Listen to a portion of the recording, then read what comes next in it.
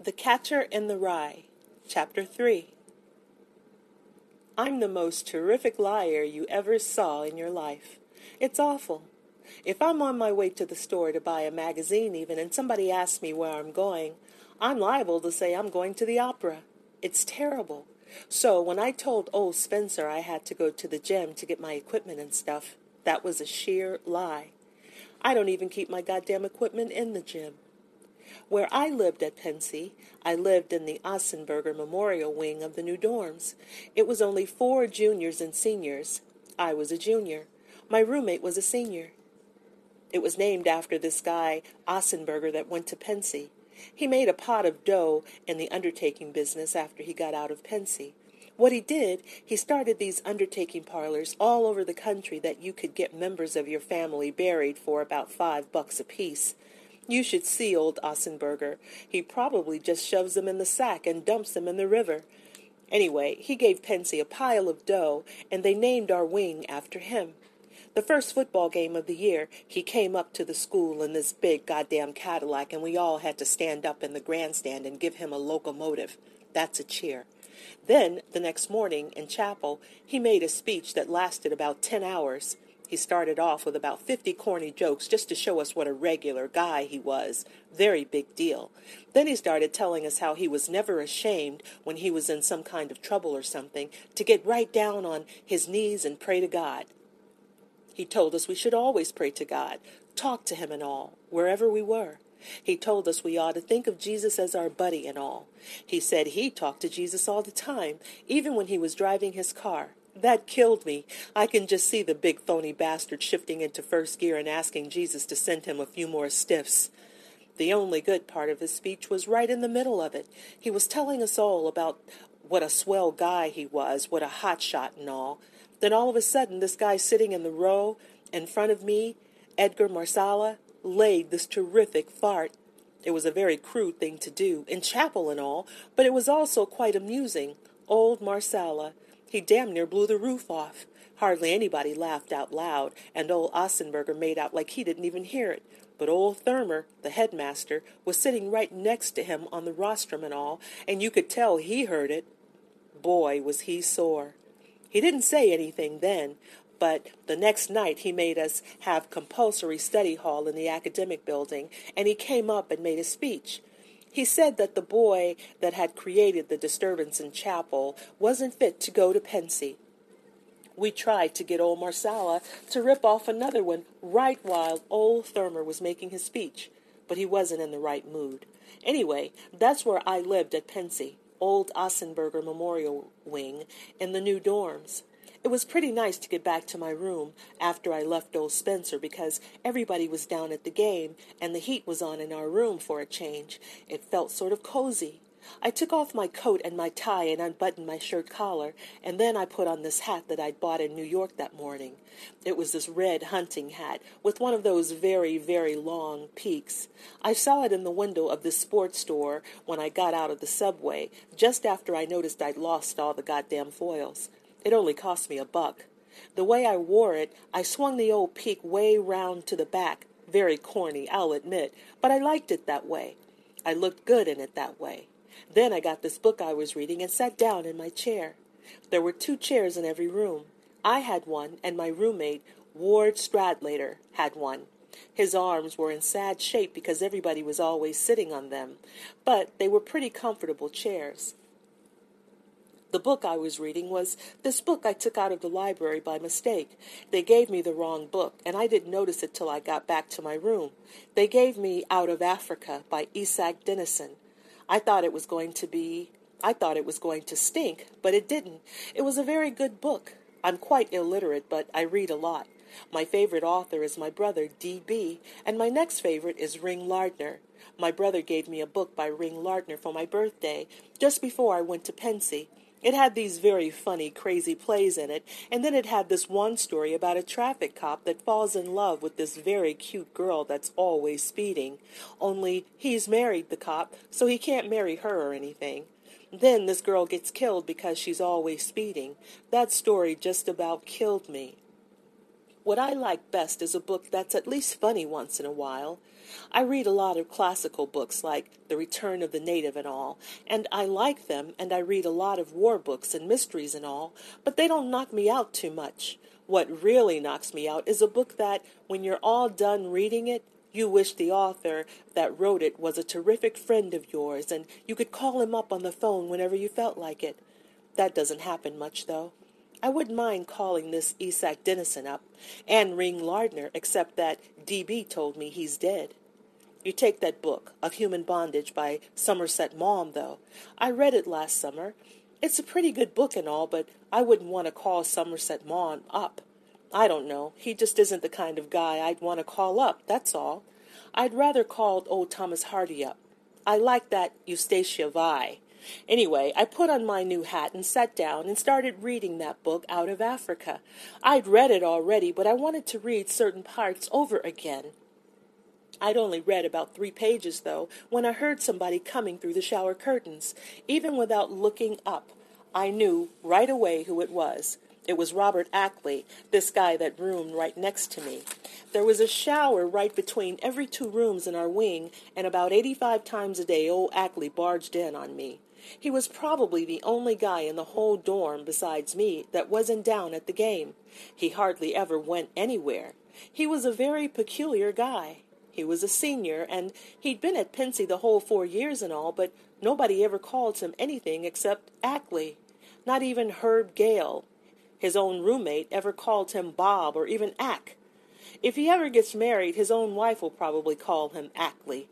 He was one of these very, very tall, round-shouldered guys. He was about 6'4", with lousy teeth. The whole time he roomed next to me, I never even once saw him brush his teeth. They always looked mossy and awful, and he damn near made you sick if you saw him in the dining room with his mouth full of mashed potatoes and peas or something. Besides that, he had a lot of pimples, not just on his forehead or chin like most guys, but all over his whole face. And not only that, he had a terrible personality. He was also sort of a nasty guy. I wasn't too crazy about him, to tell you the truth. I could feel him standing on the shower ledge right behind my chair, taking a look to see if Stradlater was around. He hated Stradlater's guts, and he never came in the room if Stradlater was around. He hated everybody's guts damn near. He came down off the shower ledge and came in the room. "Hi," he said. He always said it like he was terrifically bored or terrifically tired.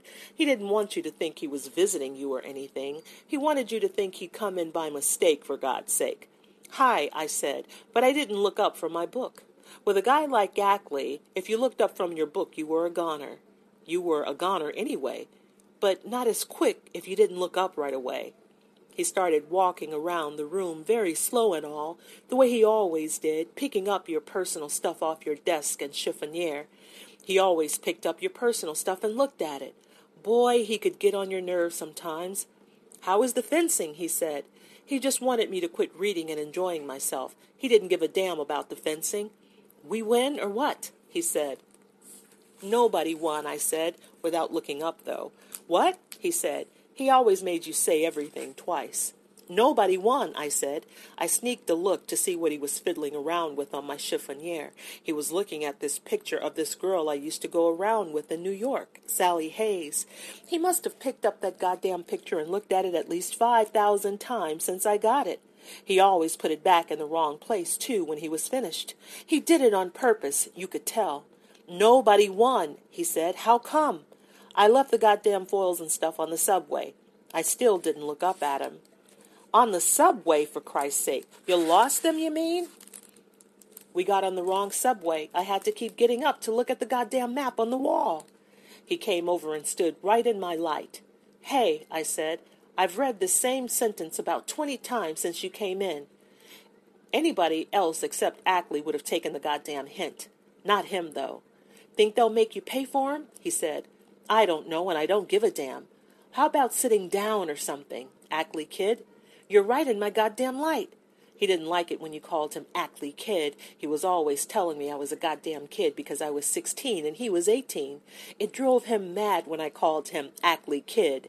He kept standing there. He was exactly the kind of guy that wouldn't get out of your light when you asked him to. He'd do it, finally, but it took him a lot longer if you asked him. "What the hell you reading?" he said. "Goddamn book." He shoved my book back with his hand so that he could see the name of it. "Any good?" he said. "This sentence I'm reading is terrific." I can be quite sarcastic when I'm in the mood. He didn't get it, though. He started walking around the room again, picking up all my personal stuff and Stradlater's. Finally, I put my book down on the floor. You couldn't read anything with a guy like Ackley around. It was impossible.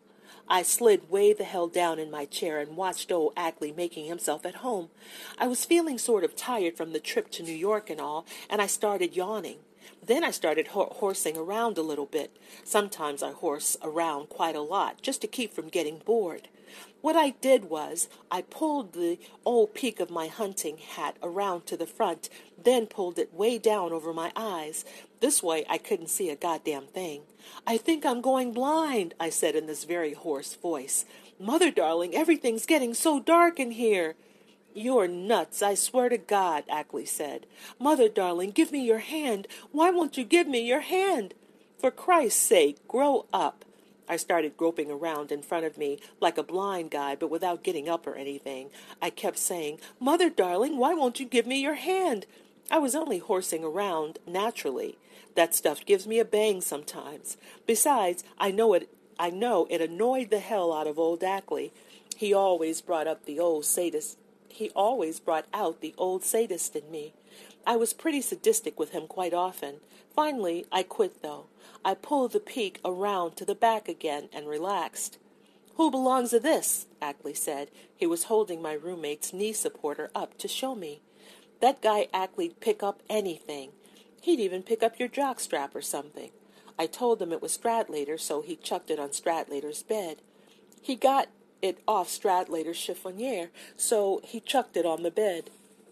He came over and sat down on the arm of Stradlater's chair. He never sat down in a chair, just always on the arm. "Where the hell'd you get that?" he said. "New York." "How much?" $1. "You got robbed." He started cleaning his goddamn fingernails with the end of a match. He was always cleaning his fingernails. It was funny, in a way. His teeth were always mossy-looking, and his ears were always dirty as hell, but he was always cleaning his fingernails. I guess he thought that made him a very neat guy. He took another look at my hat while he was cleaning them. "Up home we wear a hat like that to shoot deer in, for Christ's sake," he said. "That's a deer-shooting hat." "Like hell it is." I took it off and looked at it. I sort of closed one eye like I was taking aim at it. "This is a people-shooting hat," I said. "I shoot people in this hat." "Your folks know you got kicked out yet?" "Nope." "Where the hell's Stradlater at anyway?" "Down at the game. He's got a date." I yawned. I was yawning all over the place. For one thing, the room was too damn hot. It made you sleepy. At Pensy, you either froze to death or died of the heat. "The great Stradlater," Ackley said. "Hey, lend me your scissors a second, will ya? You got 'em handy?" "No, I packed them already. They're way in the top of the closet." "Get 'em a second, will ya?" Ackley said. "I got this hangnail I want to cut off." He didn't care if you packed something or not and had it way up at the top of your closet. I got them for him, though. I nearly got killed doing it, too. The second I opened the closet door, Stradlater's tennis racket, in its wooden press and all, fell right on my head. It made a big clunk, and it hurt like hell. It damn near killed old Ackley, though. He started laughing in this very high falsetto voice. He kept laughing the whole time I was taking down my suitcase and getting the scissors out for him. Something like that. A guy getting hit on the head with a rock or something tickled the pants off Ackley. "You have a damn good sense of humor, Ackley kid," I told him. "You know that?" I handed him the scissors. "Let me be your manager. I'll get you on the goddamn radio." I sat down in my chair again, and he started cutting his big horny-looking nails. "How about using the table or something?" I said. "Cut 'em over the table, will ya? I don't feel like walking on your crummy nails in my bare feet tonight." He kept right on cutting them over the floor, though. What lousy manners. I mean it. Who's Stradlater's date?" he said. He was always keeping tabs on who Stradlater was dating, even though he hated Stradlater's guts. "I don't know. Why?" "No reason. Boy, I can't stand that son of a bitch. He's one son of a bitch I really can't stand. He's crazy about you. He told me he thinks you're a goddamn prince, I said. I call people a prince quite often when I'm horsing around. It keeps me from getting bored or something. He's got this superior attitude all the time, Ackley said. I just can't stand the son of a bitch. You think he... Do you mind cutting your nails over the table? Hey, I said. I've asked you about 50... He's got this goddamn superior attitude all the time, Ackley said. I don't even think the son of a bitch is intelligent. He thinks he is. He thinks he's about the most... Ackley, for Christ's sake, will you please cut your crummy nails over the table? I've asked you 50 times. He started cutting his nails over the table for a change. The only way he ever did anything was if you yelled at him. I watched him for a while. Then I said, the reason you're sore at Stradlater is because he said that stuff about brushing your teeth once in a while. He didn't mean to insult you, for crying out loud. He didn't say it right or anything, but he didn't mean anything insulting. All he meant was you'd look better and feel better if you sort of brushed your teeth once in a while. I brush my teeth. Don't gimme that. No, you don't. I've seen you, and you don't, I said. I didn't say it nasty, though. I felt sort of sorry for him in a way. I mean, it isn't too nice, naturally, if somebody tells you don't brush your teeth. Stradlater's all right. He's not too bad, I said. You don't know him. That's the trouble. I still say he's a son of a bitch. He's a conceited son of a bitch. He's conceited, but he's very generous in some things. He really is, I said. Look. Suppose, for instance, Stradlater was wearing a tie or something that you liked. Say he had a tie on that you liked a hell of a lot. I'm just giving you an example. You know what he'd do? He'd probably take it off and give it to you. He really would. Or, you know what he'd do? He'd leave it on your bed or something. But he'd give you the goddamn tie. Most guys would probably just... Hell, Ackley said. If I had his dough, I would too. No, you wouldn't. I shook my head. No, you wouldn't, Ackley kid. If you had his dough, you'd be one of the biggest... Stop calling me Ackley kid, goddammit. I'm old enough to be your lousy father. No, you're not. Boy, he could really be aggravating sometimes. He never missed a chance to let you know you were 16 and he was 18. In the first place, I wouldn't let you in my goddamn family, I said. Well, just cut out calling me... All of a sudden the door opened and old Stradlater barged in a big hurry. He was always in a big hurry. Everything was a very big deal. He came over to me and gave me these two playful as hell slaps on both cheeks, which is something that can be very annoying. Listen, he said, you going out anywhere special tonight? I don't know. I might. What the hell's it doing out? Snowing? He had snow all over his coat. Yeah, listen, if you're not going out any place special, how about lending me your houndstooth jacket? Who won the game? I said. It's only the half. We're leaving, Stradlater said. No kidding, you going to use your houndstooth tonight or not? I spilled some crap all over my gray flannel. No, but I don't want you stretching it with your goddamn shoulders and all, I said. We were practically the same height, but he weighed about twice as much as I did. He had these very broad shoulders. I won't stretch it. He went over to the closet in a big hurry. How's a boy, Ackley? He said to Ackley. He was at least a pretty friendly guy, Stradlater. It was partly a phony kind of friendly, but at least he always said hello to Ackley and all. Ackley just sort of grunted when he said, How's a boy? He wouldn't answer him, but he didn't have guts enough not to at least grunt. Then he said to me, I think I'll get going. See you later. Okay, I said. He never exactly broke your heart when he went back to his own room. Old Stradlater started taking off his coat and tie and all. I think maybe I'll take a fast shave, he said. He had a pretty heavy beard. He really did. Where's your date? I asked him. She's waiting in the annex. He went out of the room with his toilet kit and towel under his arm. No shirt on or anything. He always walked around his bare torso, too, because he thought he had a goddamn good build. He did, I have to admit. End of chapter 3.